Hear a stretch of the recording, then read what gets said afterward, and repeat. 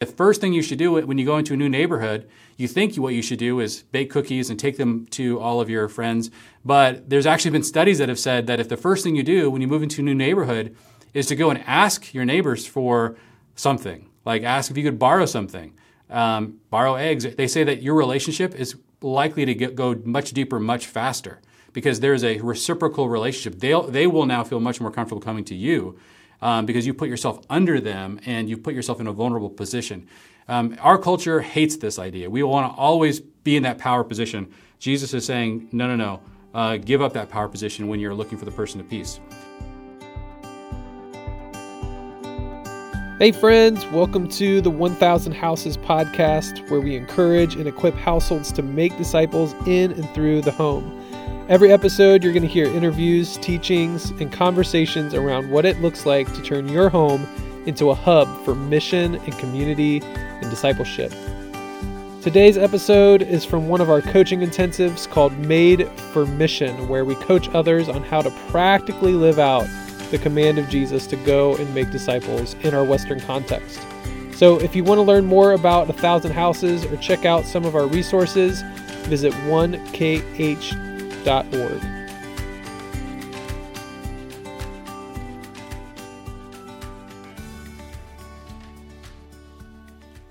All right, guys, we're going to jump into one of my favorite passages in the New Testament that gives us strategies for how to do all the things we're talking about in this course, and that is the passage in the Gospel of Luke chapter 10.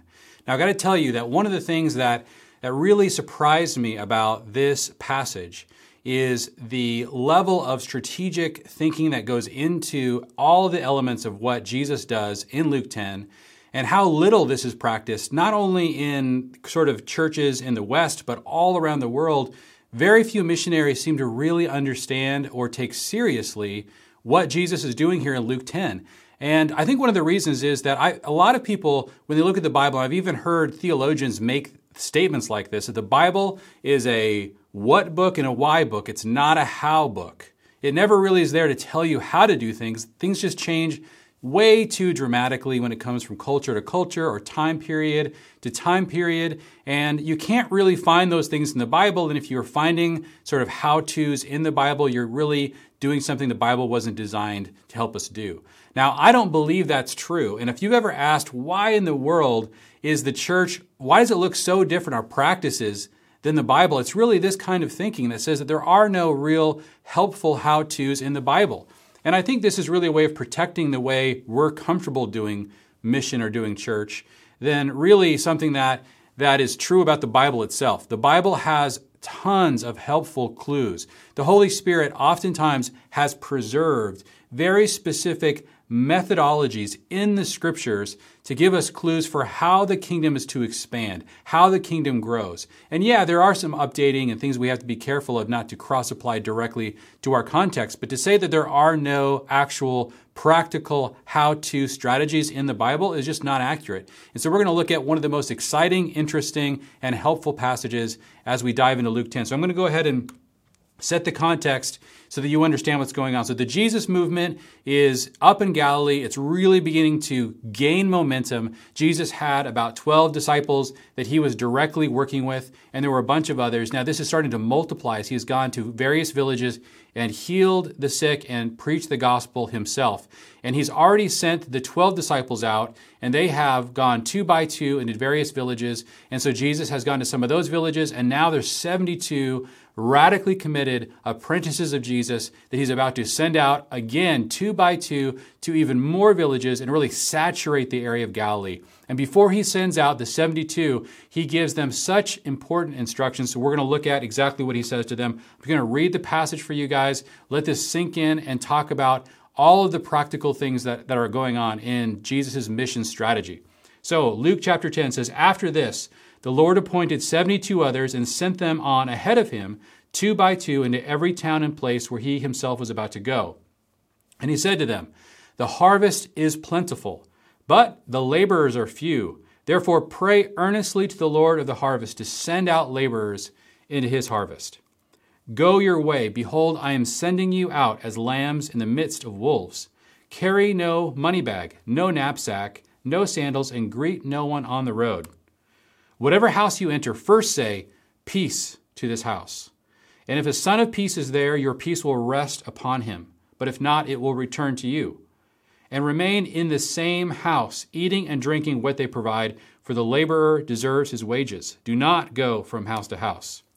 Whenever you enter a town and they receive you, eat what is set before you, heal the sick in it, and say to them, the kingdom of God has come near to you.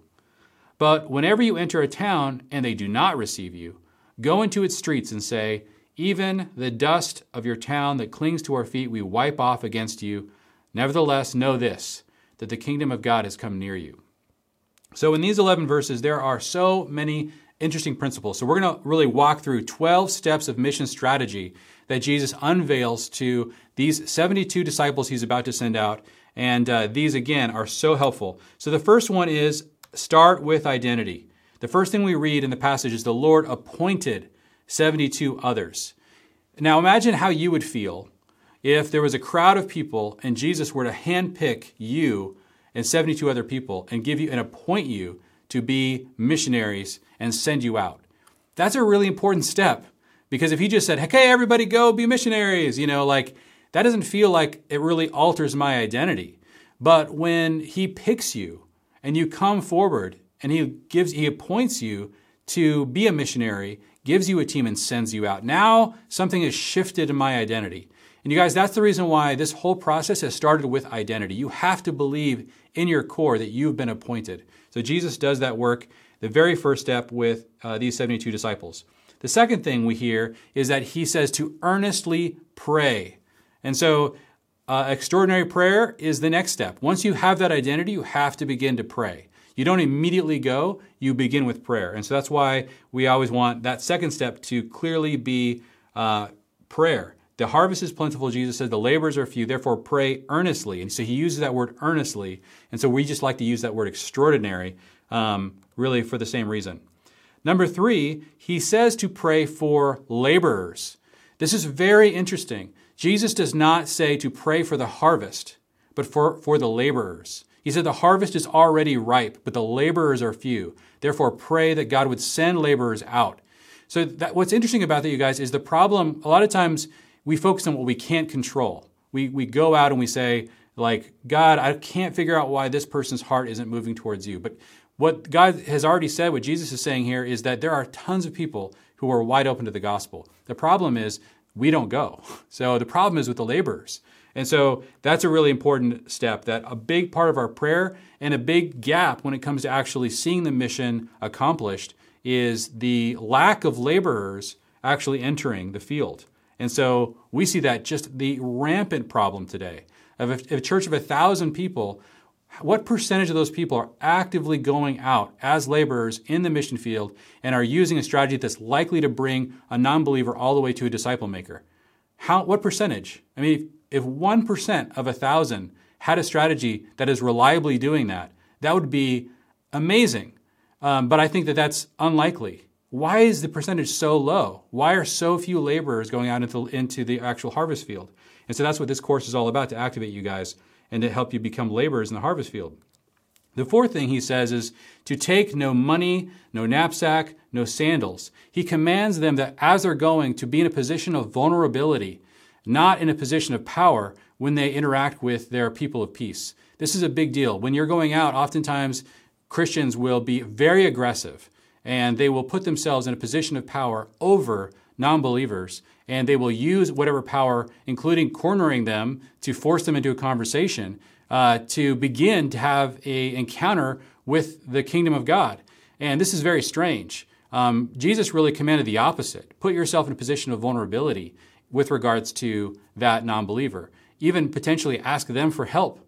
And so this is actually a principle that a lot of people have learned. Even when you move into a new neighborhood, they say the first thing you should do when you go into a new neighborhood, you think what you should do is bake cookies and take them to all of your friends. But there's actually been studies that have said that if the first thing you do when you move into a new neighborhood is to go and ask your neighbors for something, like ask if you could borrow something, borrow eggs, they say that your relationship is likely to go much deeper, much faster, because there's a reciprocal relationship. They will now feel much more comfortable coming to you because you put yourself under them and you put yourself in a vulnerable position. Our culture hates this idea. We want to always be in that power position. Jesus is saying, no. Give up that power position when you're looking for the person of peace. Step 5, he says, to stay focused. He says, don't greet anyone on the road. And every introvert in the world is like, yes! Like, what is that about? I thought we were supposed to constantly ham it up with everybody. If anybody were to come up to you and want to have a conversation, isn't that proof that you're supposed to immediately share the gospel with them? Again, Jesus was very clear that we were to be so focused on a particular target while we're on mission that he told his disciples to not even greet people when they were traveling, which is just a real shock when you think about that. The next thing he says to do, step 6, is to find a worthy house. And this is a really interesting idea, that there are certain people in certain places, certain networks. We're going to kind of dig into this word house.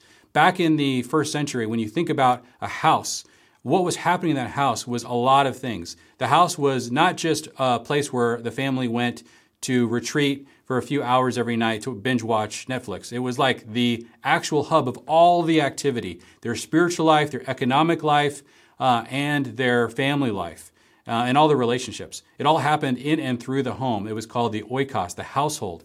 And so this is really analogous for us to finding a worthy network of people. So we can look into more detail about what that really looks like, but that could be a business, a house, some kind of where a group of people are really gathering around something. So find a worthy house was the next one. And that's when he says, find the house, enter the house, and say, peace to this house.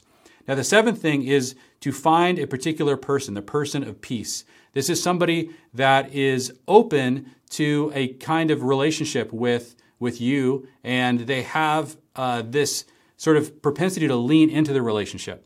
Because this person is basically an inviter. We really understand that when we see the counterexample that's coming up, that there are some places where the disciples were going where they were rejected. So the person of peace is somebody who is suddenly and maybe even surprisingly inviting. If you've ever been in a conversation with somebody and you were really surprised when they suddenly invited you to something, hey, you want to come to our game night that we do? You want to join me and my friends? We're going to go on this little fishing trip. Like whenever you're invited by somebody to do something with them and their group of friends, their family, their network, that's a big clue that something might be happening. They may be a person of peace inviting you in to a house. And so that's something to pay really close attention to and to pursue potentially. Okay, the 8th thing is through relationship. One of the things that Jesus says here is remain in the same house. Do not go from house to house. He says it twice. So he was very clear that the way that discipleship and movement really expands is not primarily through sort of scattering everywhere. It's really by focusing on a particular network. There are all kinds of dynamics in why this matters, but for the movement's sake, it's really important that there are particular people that are going to not just be hubs for your relationship, but potentially hubs for the kingdom expansion in that area or in whatever network or house that might be expanding from there. And so Jesus was saying, look particularly for those people that are at the hub of some kind of network. So, and stay with that person.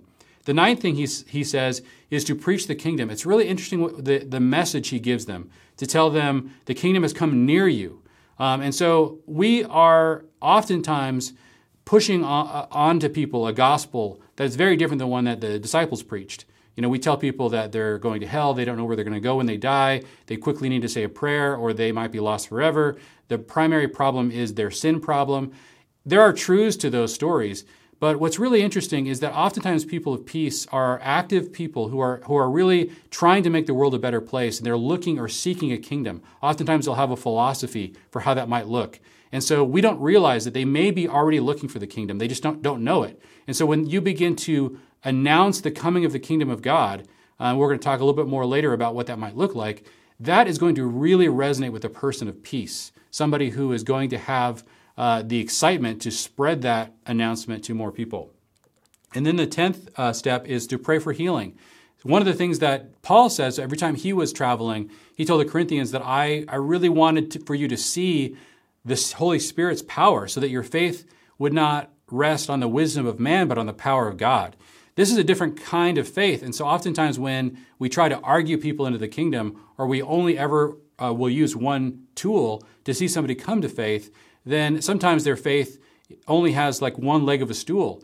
One of the most powerful ways to experience the kingdom is to actually see the Lord do something, the God show up, the Holy Spirit move. And so Jesus said, I want you to pray in my name, and pray for healing. And so if you get into a situation where somebody shares with you something that might be wrong with them physically, then don't be afraid to lay hands on them and pray if that's something the Holy Spirit's moving you to do. The 11th thing that he tells them to do is if you can't find a person of peace, to move on. This is so hard for many of us because the first person who might be the slightest bit interested in the gospel, we want to just immediately pour our energy into, and we may not take the time to discern that they may not be a person of peace. And so over time, they may become less and less interested in the gospel. They might not be leaning into relationship. But because we don't understand this principle, we just sort of keep hammering on that door. And it may not be time. They may become a person of peace. It just may not be a season in which they're interested or open. And so what Jesus said is move on. Now, move on from where?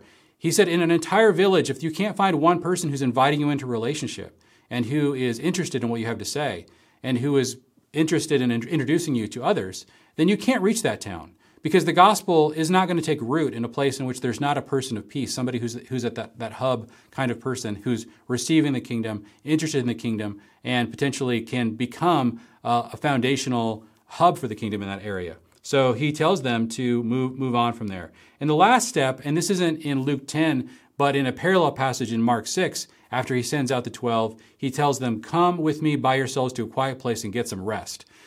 This is called, Jesus has not called these people laborers for nothing. This is hard work.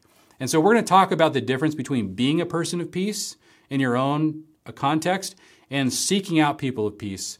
But when you're on mission seeking out people of peace, that is a lot of work, and you have to become very available to those people. So we're going to talk about those two very different mission strategies more and more as we work our way through this whole learning. But it's important to understand that if you do go into a season of mission, that you take the time to boundary that season of mission and you debrief and rest when that season is up. This is one of the reasons, you guys, as well, that it's important that we embrace single missionaries in the context of our entire strategy, that we're not only relying on families or people that are really busy, but people that are in seasons of life where they can do a lot of this hard work. We believe most, if not all, of the disciples that were sent out by Jesus at this time were likely single. And so they were going out and they had that bandwidth to spend the time to actually pursue the kingdom in this very time-intensive way. But we need a lot of those laborers. We also need people to function as people of peace in their own context. So that's important. So there's just three quick things I want to emphasize about all the things that are in Luke 10, and we're going to go through some of the very important strategies that we need each of you guys to consider in this process. Number one, be encouraged that the Holy Spirit's already working, that we're not responsible for whether or not the harvest field is ripe, but it is ripe. The Holy Spirit's out there working. Number two, this is really about people over programs. It's so important to find particular people and build relationships. Everything Jesus is describing here really is pointing in that direction. And the third thing is the house really matters for the sake of the future movement. So as we talk about what our mission involves, it's not just about plucking one person here, one person there. It's about seeding an expression of the kingdom of God into places. And that's what creates real movement. And that's what's oftentimes lacking in the West. And so these are really encouraging elements that I find in this amazing strategy Jesus outlines in Luke 10. We're going to spend a lot more time sort of teasing it apart in different ways, but really take the time to reread this passage. This is 11 short verses that should just be really engraved on the way that you think about mission. And the more it is, the more intuitive a lot of the missional moves are going to be that we're going to be talking about going forward.